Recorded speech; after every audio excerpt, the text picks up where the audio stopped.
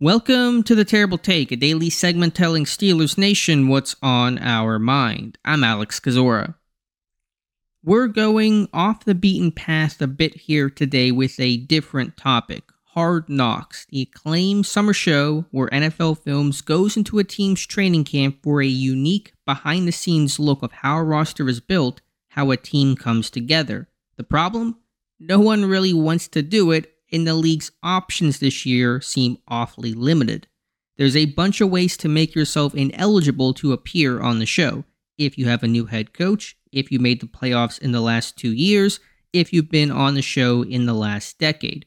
Those rules are leaving the NFL with only a handful of eligible teams that are pushing back on inviting a camera crew in. So, what is the solution? About the only carrot the NFL has been able to offer, a draft pick. Anyone who volunteers to be shown on Hard Knocks receives a 5th round draft pick. Boom. Problem solved. You're going to get a team who says the juice is worth the squeeze and raise their hand. There needs to be an incentive for teams to allow the perceived disruption of a film crew, though the league does a good job to make themselves as invisible as possible. Still, fork over a draft pick, which I know sounds a little outlandish, but draft picks are like points in Who's Line, made up and they don't really matter.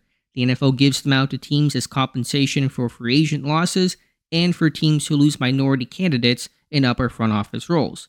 This would just be one pick, and hey, it's a chance for another player to get drafted, so it's a win-win for all around. And the NFL will never have to scramble or worry about finding a dance partner again. Be sure to follow us at SteelersDepot.com and check out episodes of The Terrible Take every day at 5 p.m. Eastern Time.